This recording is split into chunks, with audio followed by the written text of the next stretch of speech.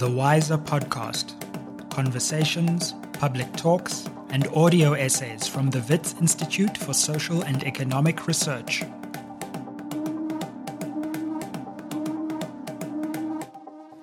Hi, I'm Sizwe Mpofu-Walsh and welcome to the Wiser Podcast. This week we listen to the second episode of our two-part series on Regions 2050, Mobility, Extraction, Circulation. The focus is on the Congo Basin, a large eco-region in Central Africa. The Congo Basin remains understudied and researched, yet, like the Amazon, it holds enormous political, economic, and ecological interest for the continent and the planet today.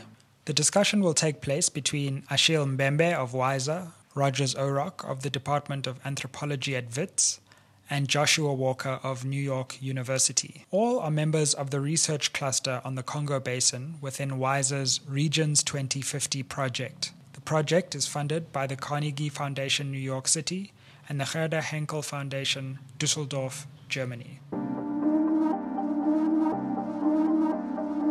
So I wanted to begin the conversation, Achille and Rogers, with a set of two questions. The first being, how do you understand the Congo Basin as a region? What are its defining features? How is it produced as a region, whether it be through a relationship to the water, to the forest, to shared history, or to mobility? And then secondly, what therefore is the relationship, if there is one, between the Congo Basin's natural ecological features and its social and political forms? One could begin by saying that the Congo Basin as a kind of spatial reality is one of the enduring images of Africa. So in many ways, the Congo Basin is a very familiar, if you like, image, but at the same time, a not so well-known image, right? And so, in my view, it is an area within not so well known in relation to otherwise well known so-called regions like the Great Lakes region. So, if the Great Lakes region would be characterized as a kind of region in East Central Africa, the equivalent can be said of the Congo Basin as a kind of important spatial reality in relation to West Central Africa, I would argue.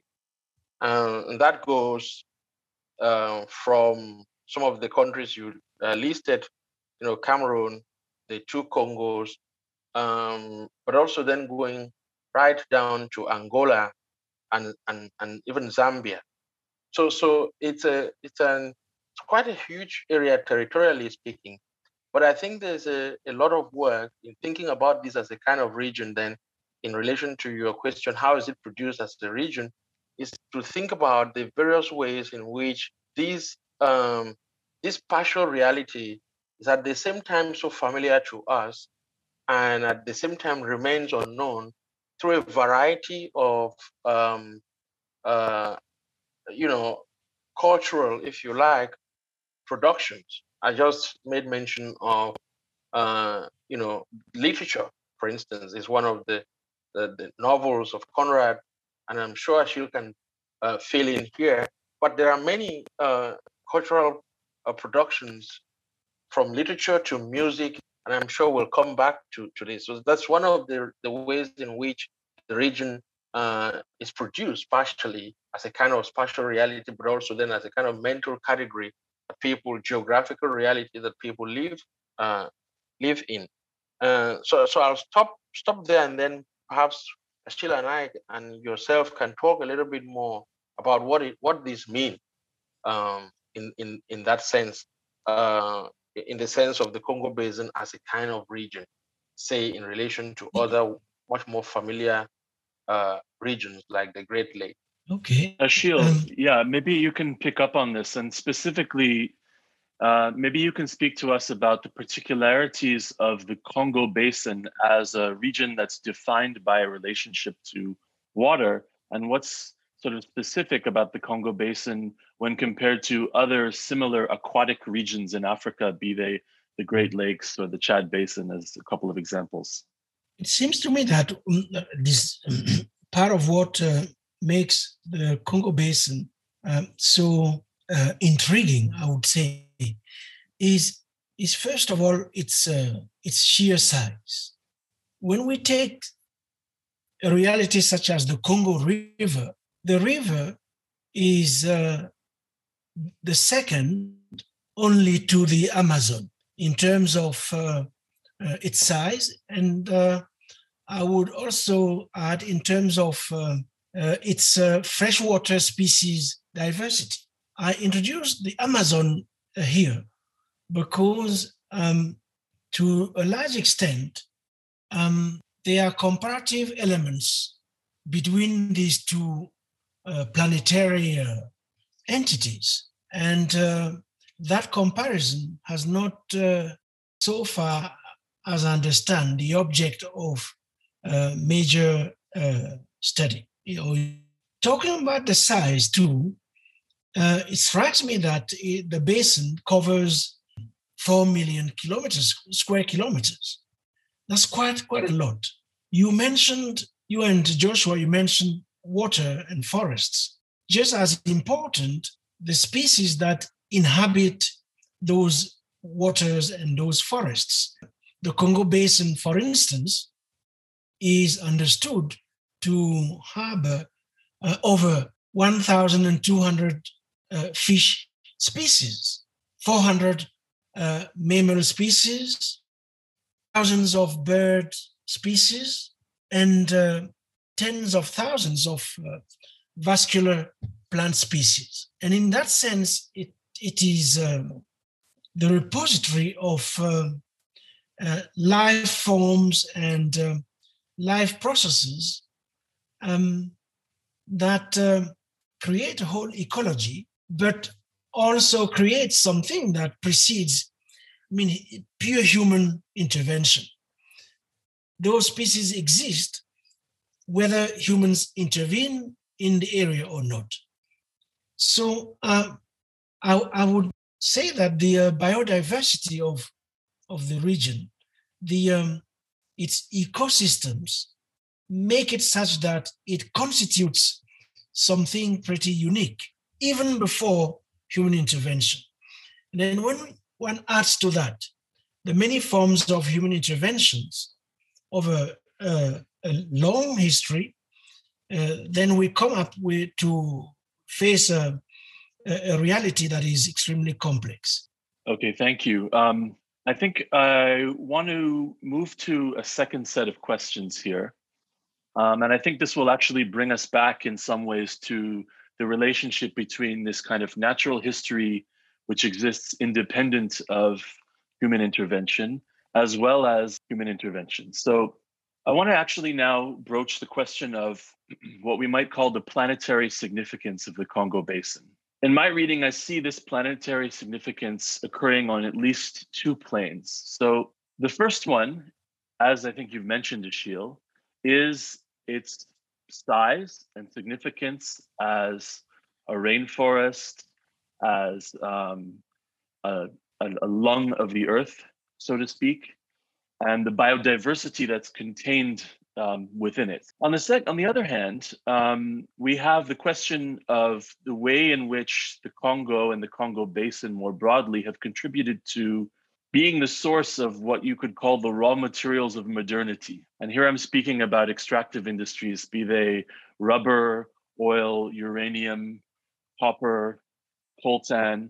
And so in my reading, that we can see the Congo Basin as being a source of planetary value in two ways. So on the one hand, speaking in human terms, there's the older capitalist form of extractive value in the form of mining and other kinds of extractive industries. And then more recently, we have the sort of new question that actually relates to biodiversity, which is the realization of the climatological value of conservation, which interestingly is a very different move. It's about keeping in place rather than removing. And it manifests itself in new kinds of value like carbon financing. So I wanted to ask you both, how do you think that these dual kinds of relationship that the Congo Basin has with the rest of the world, how does this relationship structure and influence its internal dynamics? And what do you see as its contribution to the planetary?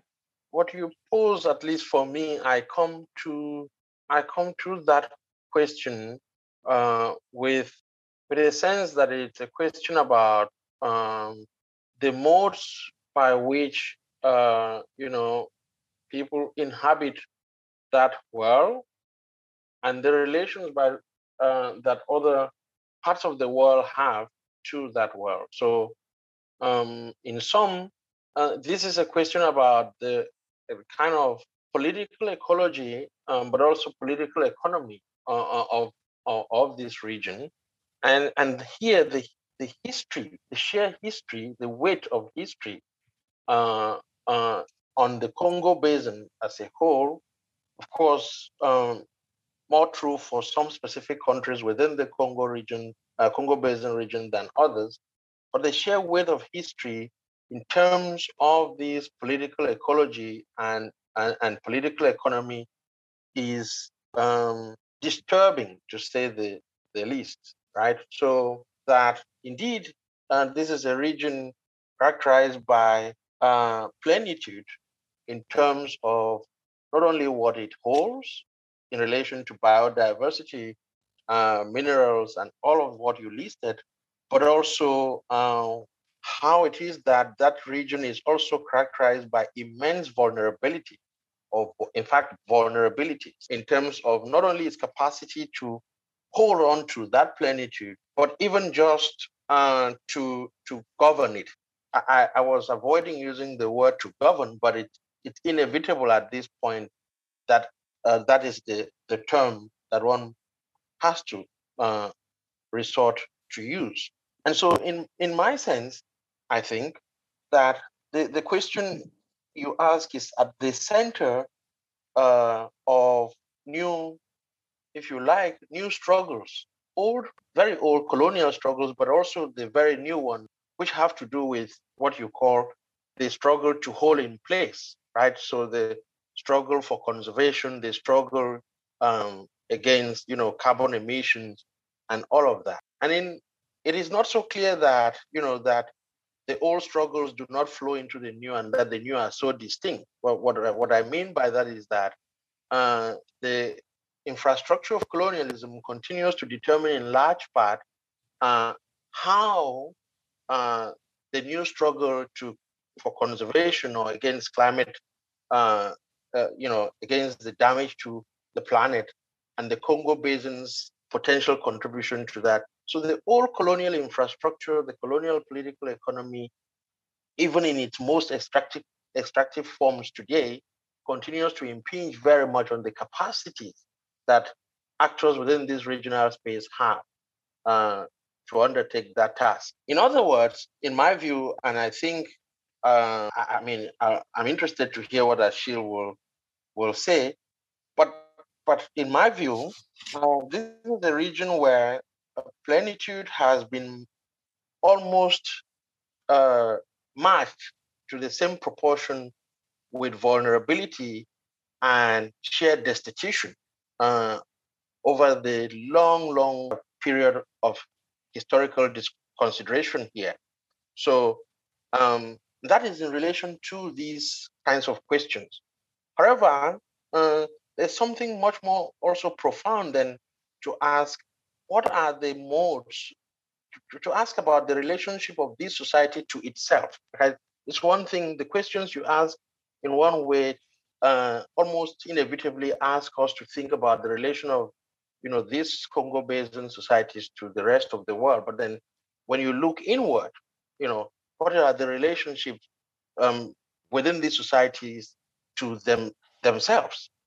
And here again, the overriding framework of political ecology and the political economy of the modes by which people occupy and accumulate resources in this space becomes also very salient in my view. And it to some extent, and there are elements of complementarity in relation to the questions of violence and vulnerability, but it's of a different kind. And for me as an anthropologist, what I see is that there is a long history of predation also inside, and that is the element of complementarity, that the mode an important register for the modes of occupying and living and living in this space is predation and destitution, even if one were to discount the broader structural conditions of the capitalist economy. And I'm saying so if one goes right back to reading people like Jan van Sina, and so I'll be interested to hear what you and Achille think. But that for me is an important frame for reading and engaging with this spatial reality. I think that Rogers has covered this issue pretty well. Let me just add maybe one or two minor details. The first has to do, of course, with the fact that, like many other crucial landscapes, the Congo Basin's existence is under threat. It has been under threat for a long time, but this is all the more so today because of a number of factors, such as a growing population, of course, such as deforestation, the extraction of forest resources largely understood, inconsistent governance, and of course the effects of climate change as such. And all of these combined has made the basin, if we are to believe the studies that are being produced, one of the most vulnerable places. Now, as you and Rogers highlighted, this is also one of the richest places on Earth. So the question of how we reconcile, on the one hand, this element of vulnerability, and on the other hand, the wealth dimension of this area has been a dilemma for a very, very long time.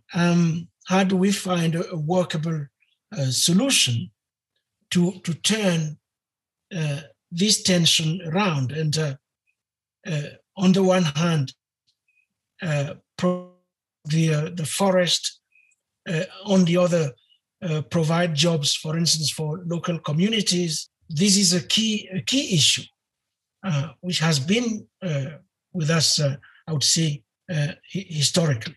Thanks very much. And I would just add, Achille, that one of the things to be taken into consideration there is the question of how you sort of engage with the region in terms of these questions. And what I mean by that is that even when issues relating to the Congo Basin as a region are tackled, for instance, by international institutions, there's always a dimension of the nation state that returns in those kinds of programs of cooperation. Even if we're talking about the basin, it's always kind of engagement with multiple nation states that are thought to make up the Congo Basin. But implicitly here in our discussion, we're really talking about a region for which the nation state is only somewhat relevant as a unit of analysis. And I think that's one of the things that often gets lost in these conversations. I want to, before we conclude, just return briefly to the question of the political, which was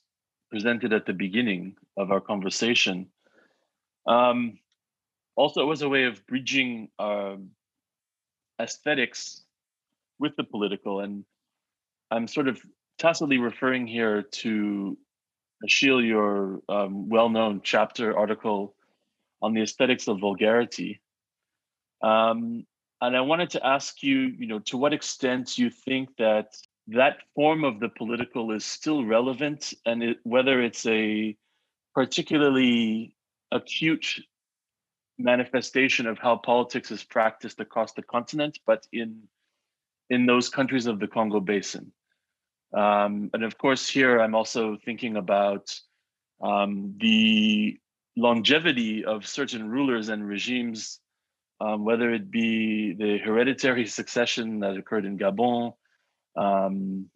in Cameroon, Paul Biya, the longevity of Denis Sassou Nguesso in Congo-Brazzaville.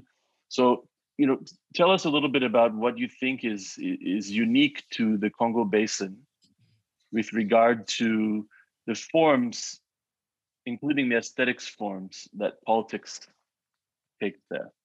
That's a very complex question. It would require long developments. But let me just highlight a few provisional observations. It strikes me the extent to which the political or even economic histories of this region might differ from the political and economic histories, say, of parts of West Africa, especially those parts of West Africa that were deeply structured by multinational empires, long-distance trade, and religions such as Islam. I have in mind the political formations that emerged, for instance, in the Sahelian belt, or for that matter, in places such as the Asante Kingdom, the Yoruba states, or the Kingdom of Dahomey, all kingdoms that had some deep interaction as with their northern neighbors. I have the feeling that those historical contrasts are still prevalent today. They are prevalent in the sense that in the Congo Basin region, the contradiction between what Jane Geyer calls wealth in people and wealth in things, that contradiction was more pronounced here than it was in important parts of West Africa. I will say it again, especially the Sahelian belt. The contrasts are also to be seen in the kind of kinship politics that took place in the Congo Basin, which came with its own forms of servitude, its own forms of clientship, its own forms of pawnship, its own mathematics of gender relations, its own structure of relations between elders and youngsters, relations between generations. All of this happening in an ecological region in which, of course, there is a history of regional exchange, but the history of regional exchange here never really reached the same intensity as the one we witnessed in West Africa. And yet, this is also a region in which the management of complexity was absolutely critical and was premised on a whole set of indigenous cognitive concepts, which borrowed, of course, at some point from Christianity, but which were deeply embedded in local histories, as opposed to West Africa, where Islam, as I said, did shape a lot. Monotheistic religions in the form of Islam did shape political culture to a large extent. I'm raising all of these points to highlight the importance of local historicities in the production of the kind of polities we see at work today, characterized by all that we know of authoritarianism, at the same time loss of social porosity, the combination of contradictory features which end up forging forms of authoritarianism whose power is not limitless, whose forms of power that are both extremely violent, brutal, and yet convivial, almost convivial, if you want. So those paradoxes seem to me to be part of the history of the region, and they might explain somewhat the trajectory post-colonial states have followed. But Rogers probably has a lot more to say about it than me. No, I don't. Thank you, Ashil, for that very rich, I think, very deep reflection on what one could argue are the kinds of internal dynamics that work at the same time and sometimes in contradiction with the dynamics of the nation state. To go back to Joshua's colonialism and the imposition of the nation state on these kinds of societies to produce the kinds of the forms of rule that we are seeing. So on the one hand, the kind of brutality that you talk about is very much one which is, if you like, deepened by the nature of colonial violence and its, if you like, inherited forms in the post-colonial context or post-colonial moment. But at the same time, in the internal local, in their internal and localized, forms, power as violent and as deep as it could be was not, to use your words, limitless. Whereas one thing that this the apparatus of the state, the post-colonial state, the colonial state actually enables is in a way to almost render this violent power limitless. Is my sense, and that in a way that instead of limiting the power of those who rule, the state enables these autocrats to rule almost in perpetuity now, or at least till they die. That, in addition to what Ashil is saying, I'm more and more interested in the way that these kinds of local histories, perhaps the social dimension of these local histories, might also be instructive to how we think about, the political aesthetics we observe today in the region. A notable dimension of that is what I would say is what maybe it's domestic or the domesticity. I'm unsure how to characterize it, but the relations within the home, gender relations between men and women, relations of sexuality, the forms of sexuality. And we are at a moment which is really, I would say, instructive in terms of how all of these are now coming out to play for us with the rising tide of gender-based violence in some places, but also claims against the state on same-sex rights.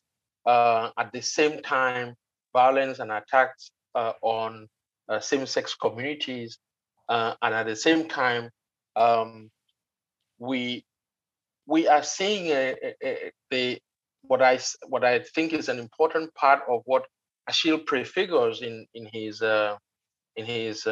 aesthetics of vulgarity, the explosion of the sexuality of those in power in question since at least the turn of the millennium. There's almost always something to say about the sexuality of those in power, and that will be an important part to consider in terms of the political aesthetics of the moment.